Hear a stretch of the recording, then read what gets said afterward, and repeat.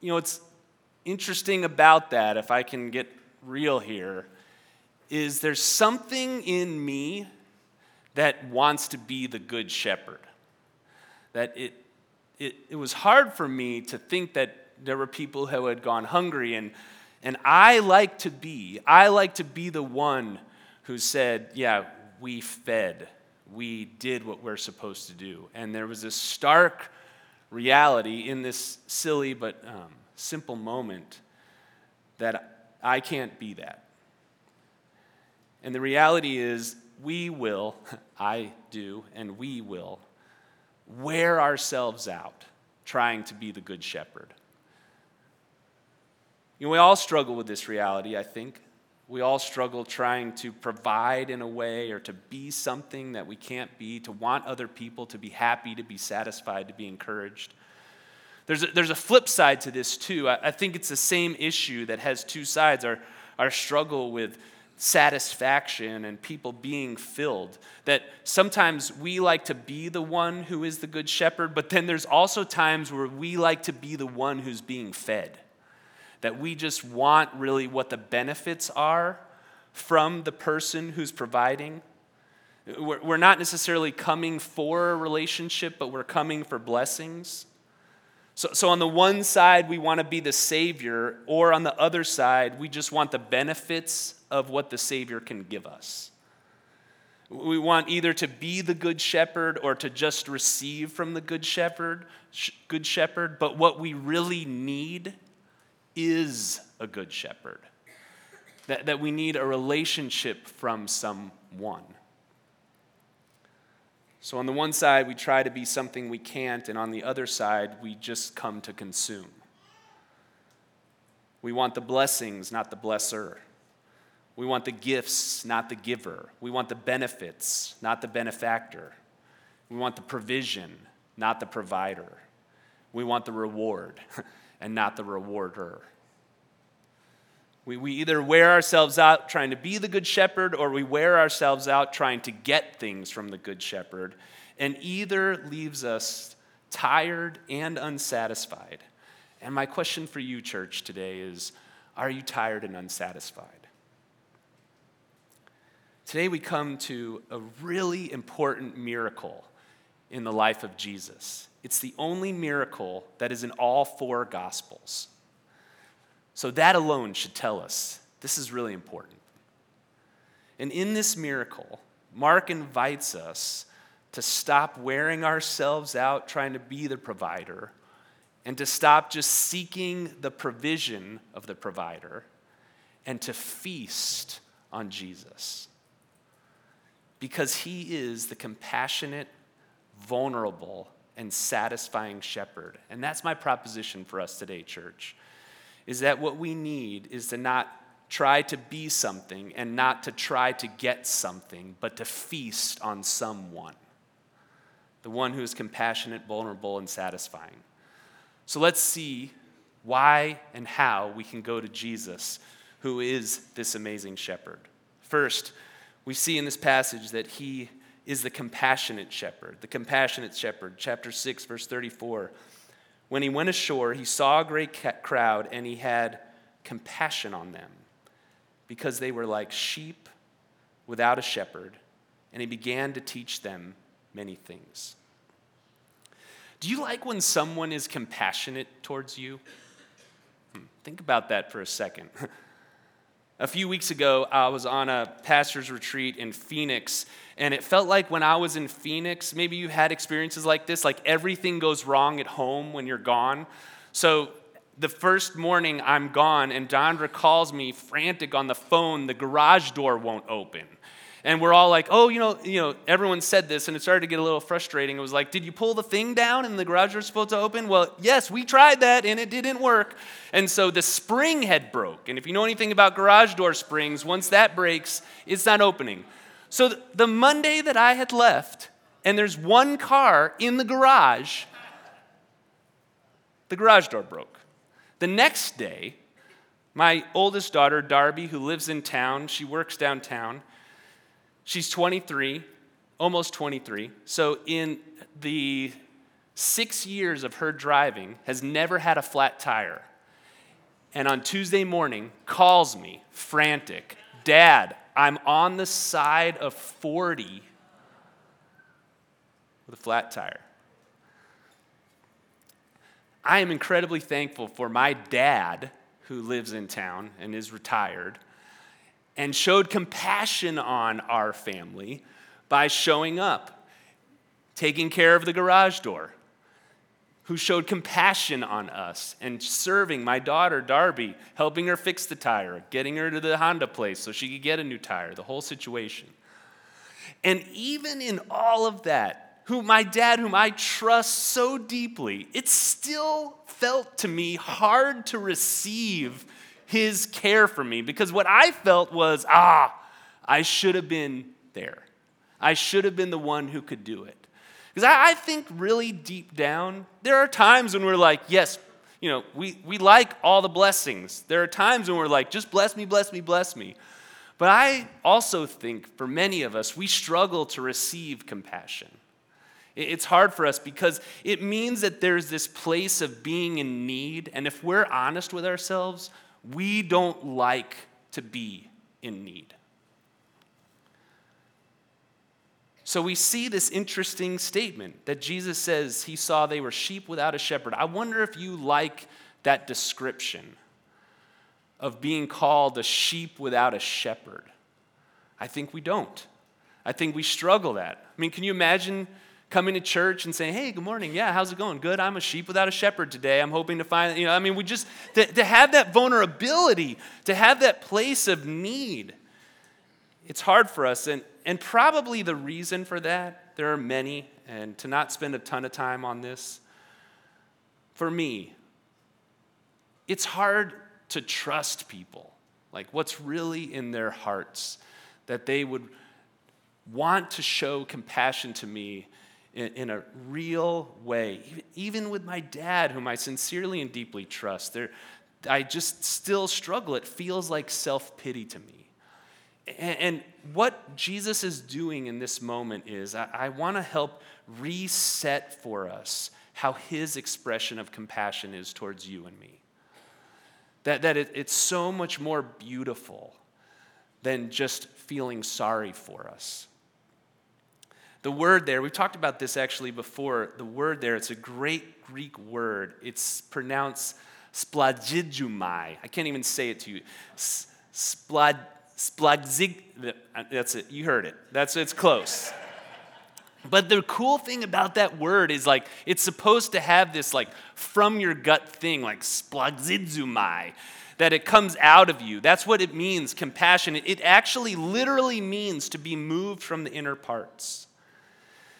And when Jesus has compassion on us, for Jesus to have compassion in this moment, it means that his heart was ready to burst with grace for the sorrow upon which his eyes were gazing.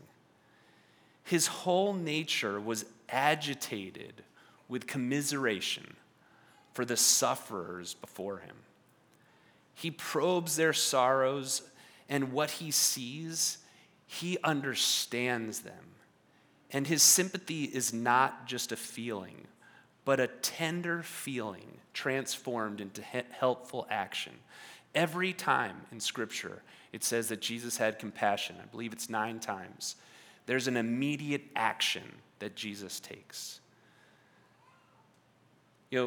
What Mark is trying to do here is he's saying to all of us, no matter whether you can or can't receive compassion, I want you to see that the one that you can receive compassion for, the one who cares for you more than anyone in this entire world will ever care for you.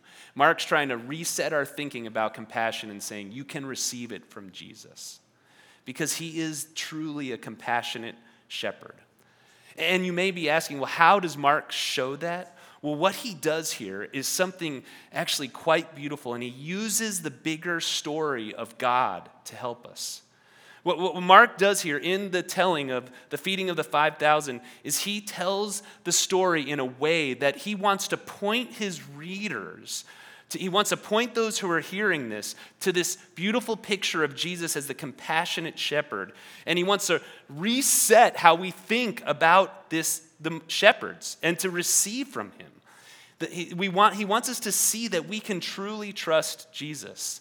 And so he puts some very intentional language into this story. And I want to suggest to you that he does 5 things. First, he's going to contrast what a worldly shepherd is versus the ultimate shepherd. Then what he's going to do is in this story, he's going to compare Jesus to 4 heroes of the Jewish people. 4 heroes that the Jewish people would have thought these were great people. And Mark's going to show that if you thought these people were great, I want you to see how much more beautiful and great Jesus is just based on this feeding of the 5,000. This is actually a really cool study that I learned just this first time when I was pressing into this. So let's see these 5 pictures that Mark gives, 1 contrast and 4 comparisons to help us see who Jesus is and why we should trust and receive his compassionate shepherding in our lives. So the first thing is this: he's the true and better king. And what he does is he contrasts who Jesus is compared to Herod. So the passage right before this, we want to think about how Mark is using the great story to help us unpack Jesus. So right before this, he tells this story of King Herod. And the story is that basically Herod's throwing this big party. He wants to please everybody. And then at the end of the party, he says, I'll give you whatever you want. And someone asks for John the Baptist to be beheaded. So he kills John the Baptist. And we're actually doing things a little bit differently in how we preach. So we're going to hit this in a couple weeks. But what Mark wants us to see is he wants us to see the contrast here. That Herod gave a banquet for his inner circle. Herod did what would protect himself. And Herod murdered for his own gain. And Jesus is exactly the opposite of that king. Jesus serves those who have nothing. Jesus gives them himself. Jesus gives to bring life. Jesus is the compassionate king who doesn't use his power for himself, but he uses it for others. So first we see Mark contrasting Jesus with this king, but then he drops these 4 nuggets, if you will, in the story where a Jewish reader would have very easily picked up on how Mark was trying to make Jesus out to be a compassionate shepherd. And the next one we see is this. He shows that Jesus is the true and better Moses. So Numbers chapter 27, verse 17, it talks about Moses. And he basically, Moses is praying this prayer. He's saying, who shall go out before them and come in before them? Who shall lead them out and bring them in, that the congregation of the Lord may not be as a sheep that have no shepherd? Have we heard that already this morning? That Jesus had compassion on them because they were what? Sheep without a shepherd? That the Israelites, when they heard Mark write this, they would have immediately thought about this passage. And not only that, they would have also immediately seen the references to Moses that's going on here. That Moses, what happened with Moses? There was the feeding of the people with bread from heaven, right? And even this picture of Jesus breaks them into groups of 50, that's exactly what Moses did to lead the people. And so what he's doing, Mark is saying, as in this retelling of this story, he's pointing it back. He's like, you guys know how great Moses was? Jesus is the true and better Moses. He now comes on the scene to feed people where they are truly satisfied. He comes on the scene to say, I am the one here who is to nourish you in your need. He then points to another person. Jesus is the true and better Elisha. In 2 Kings chapter 4, verses 43 and 44. Let's listen to this. But his servant said, how can I set this before 100 men? So this is Elisha's servant who's saying this. And Elisha says, give them to the men, so give them food to the men, that they may eat, for thus says the Lord, they shall eat and have some left. So if you remember, I read it quickly this morning, but at the very end of this reading of Mark, what did it say? Leftovers. There were leftovers at this feast. And so immediately when people see that, they would have automatically thought, oh, so he set it before them and they ate and had some left according to the work of the Lord. And the people would have recognized it, would have said, oh, this is that picture of Elisha. that exactly what happened then. Oh, Jesus has come on the scene. Why should we trust Jesus as the compassionate shepherd? Because he's the true and better Elisha. And he keeps going. The third person that he compares him to, Jesus is the true and better David. In Ezekiel chapter 34, verses 23 and 24, it says this, "And I will set up over them one shepherd, my servant David, and he shall feed them. And he shall feed them and be their shepherd. And I, the Lord, will be their God, and my servant David shall be my prince among them. I, the Lord, have spoken."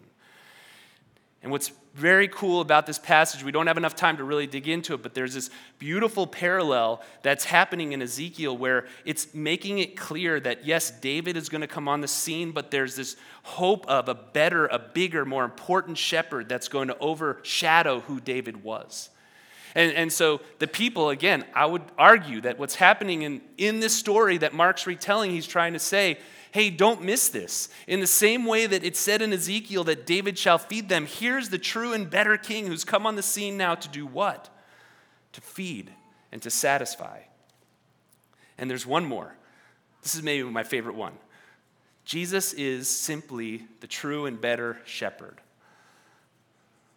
One of the most famous Psalms, the one that most everyone knows, is Psalm 23. It's been true throughout history. "The Lord is my shepherd, I shall not. He makes me lie down in green pastures." When you're telling a story, we think about this with Scripture. Every single detail matters. And in verse 39 of the story, Mark says, "Then he commanded them all to sit down in groups on the green grass." Wait. I mean, it's just green grass, Brian. What's the big deal? So, I mean, we could really dig into this. They're in a desolate place, Mark is describing. And somehow in the middle of nowhere, there's this green grass that Jesus says, hey, I need all of you 5,000 people, just men, so it's probably like 15,000 people. If you guys could go over here and just sit in the green grass, that'd be great. Because why? Because the Israelites would not have missed the point here. That what Mark's trying to say is, the Lord is my shepherd, I shall not want. He makes me lie down in green pastures. That this king, this shepherd who has come on the scene, Mark, in this very beautiful way, is painting this picture for us of why we should trust Jesus. Because he's not like any worldly king that exists in that world at the time. He is a true and better king. And he's even better than Moses, and even better than Elisha, and even better than David, and even better than the shepherd that is talked about in the very famous Psalm 23. And Mark is saying to all of us this morning, he comes to show you compassion because we are sheep without a shepherd. Will you trust him?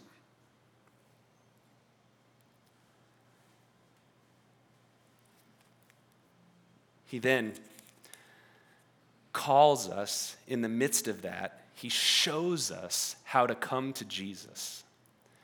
And this is a pretty challenging aspect of what it means to follow this king.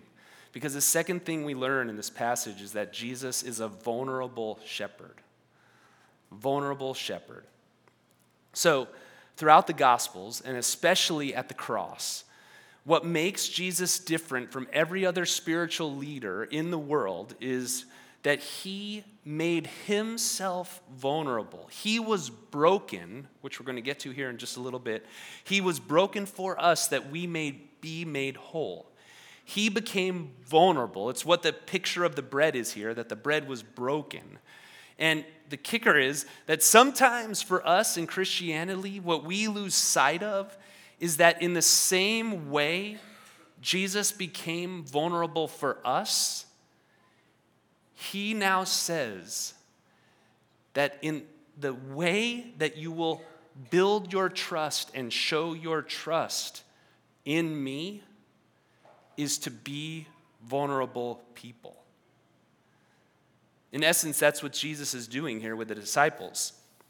He says in verse 37, he sees all the people. They need something to eat.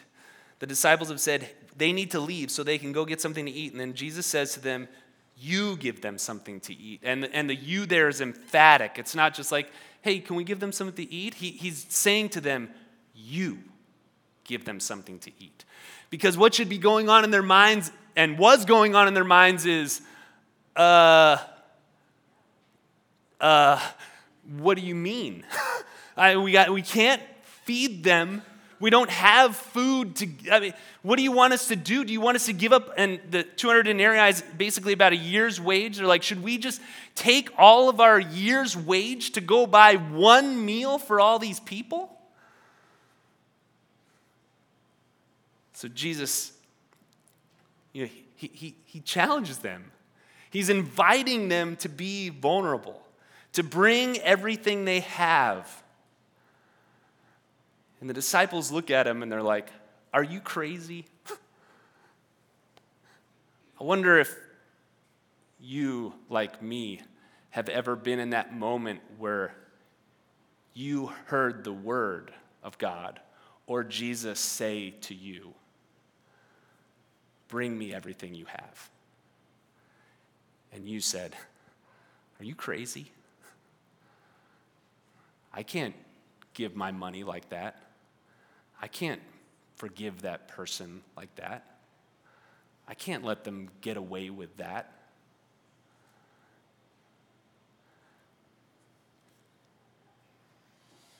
Jesus is calling his followers to bring everything they have. Why? Because if he is the good shepherd, if he is the compassionate shepherd, and was himself the vulnerable shepherd, he's saying, if you trust me, if you're satisfied in me enough, then the application of your life, the way that you're going to apply this is you're going to be vulnerable too. And that's what he calls us to vulnerability.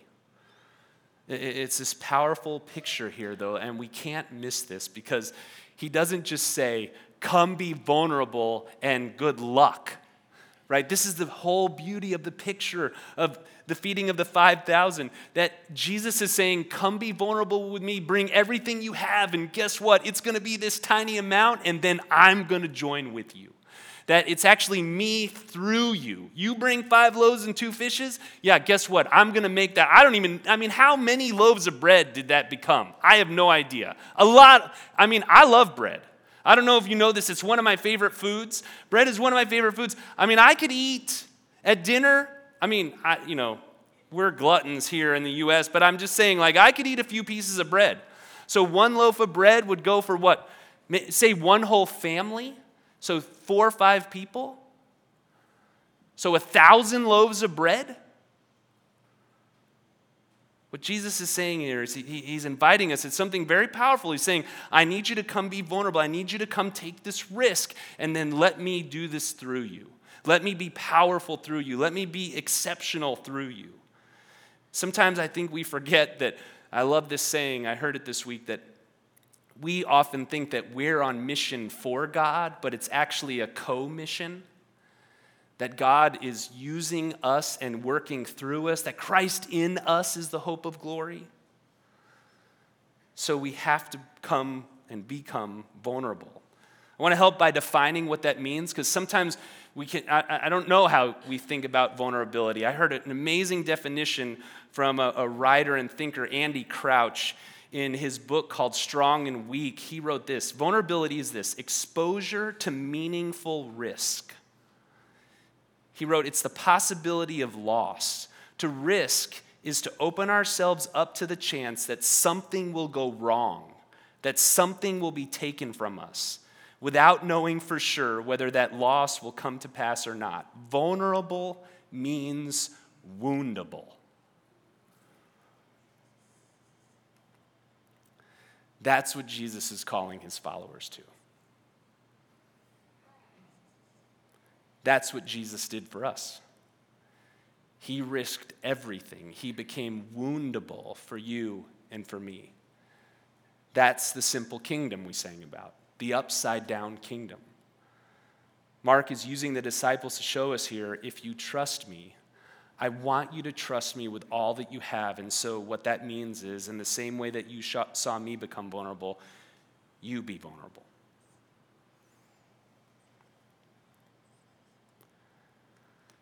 So are you ready to be vulnerable? Now, there's only one way that we can be vulnerable like that. And it's when our needs are met by the one who can truly satisfy.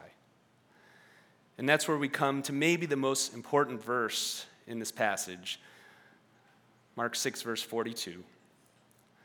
And they ate and were, say it with me, satisfied. They ate and they were satisfied. He took the food, he blessed it, he broke it, and he gave it to the people, and they were satisfied. It literally means to eat to one's fill. Can you remember the last meal that you had when you walked away and you're like, I am so full? And that was so good. That's the picture Mark's painting here, that these people were satisfied. And what he's saying here is that that Jesus he was compassionate and vulnerable, and he satisfied them to their fill. And I'm curious this morning, because again, Mark is telling a specific event, but you can see already, we tried to pull out here that there's so much bigger that's going on. And the question for us should be, do you find that to be true in your life? That you've gone to Jesus and been satisfied? Can I just be super candid with you guys for a second here? I struggle with that. It's easy to stand up here and say, be satisfied in Jesus, everybody, go get it. And that's kind of how I feel about it sometimes, that it's like, hey, you need to just be satisfied in Jesus. He will satisfy you. He's all that you need. And it's like, yeah, I believe that. Okay. I'm gonna go, I'm gonna read my Bible, I'm gonna spend some time in prayer. I believe it. I believe that I can be satisfied in Jesus. And then it's like 3 days later, I've been reading, I've been trying to pray, and I'm like, this is just not as good as a bag of potato chips. I just do not feel it. It's like, because those Lay's potato chips, when it's late at night and I'm just like, man, one of those salty chips is just like, oh, you just can't eat just one of them. It's so... And I want Jesus to be that for me, but it's just like sometimes he's not. I wonder if you struggle with that, like me. That sometimes you come here and you walk away and you're like, yeah, I want Jesus to be my all in all. I want to just worship him alone. And I leave and it's like, okay, but he's not. Lent has shown me how easy it is for me to go to unsatisfying places to have my hunger satisfied. In fact, I've learned just in these last 10 days that I don't have the courage to be hungry.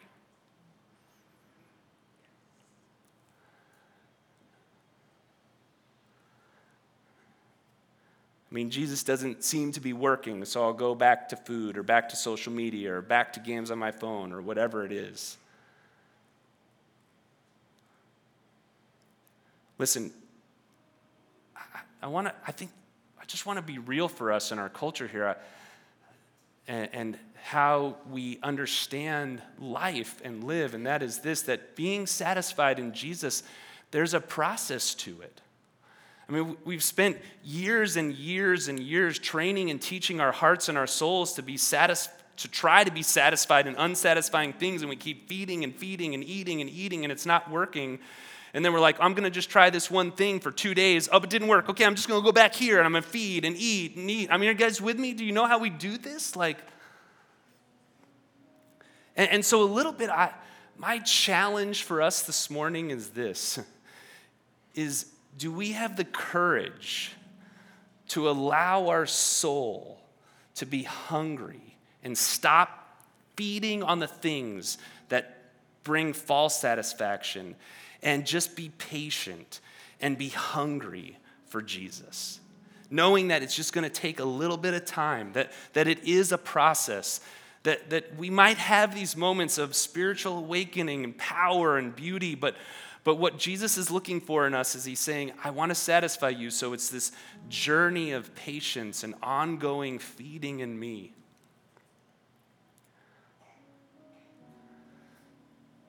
So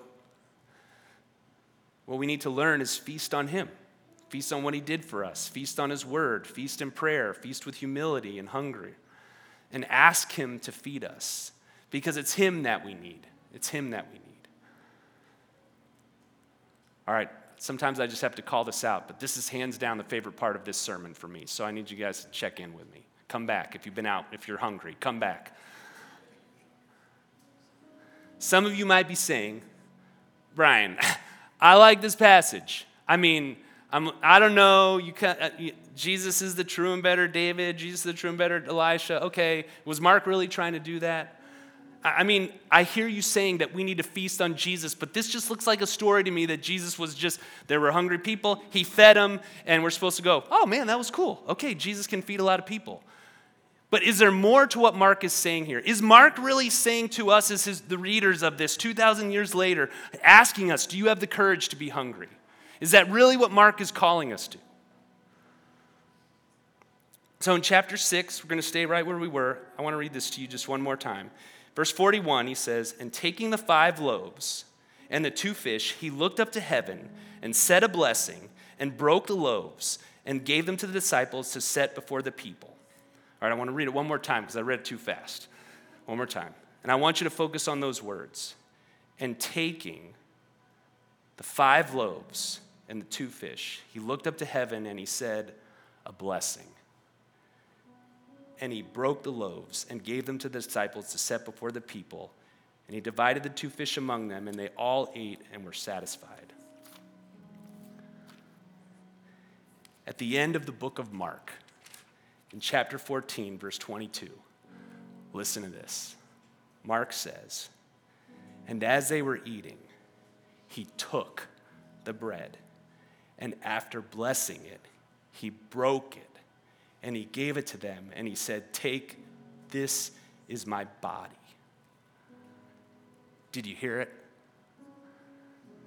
That he took, that he blessed, that he broke, and he gave. That for Mark, when he said Jesus stood before the 5,000 people, and he took, and he blessed, and he broke, and he gave, he said, do you have the courage to be hungry? Because I am the one who is here to satisfy and fill your souls.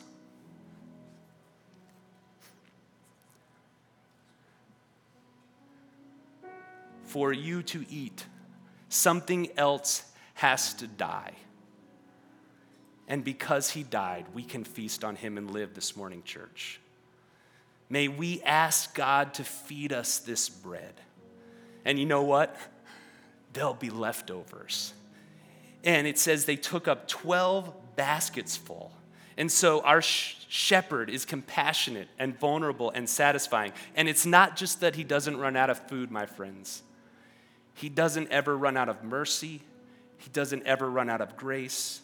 He doesn't ever run out of forgiveness. He doesn't ever run out of love. He doesn't ever run out of goodness. And so his question to you and to me this morning is, do we have the courage to be hungry? Because he longs to satisfy. Let's pray. Almighty and awesome God, we come before you because we want to be hungry. And so hear our cries to you. Come feed us. We pray this in Jesus' name. Amen.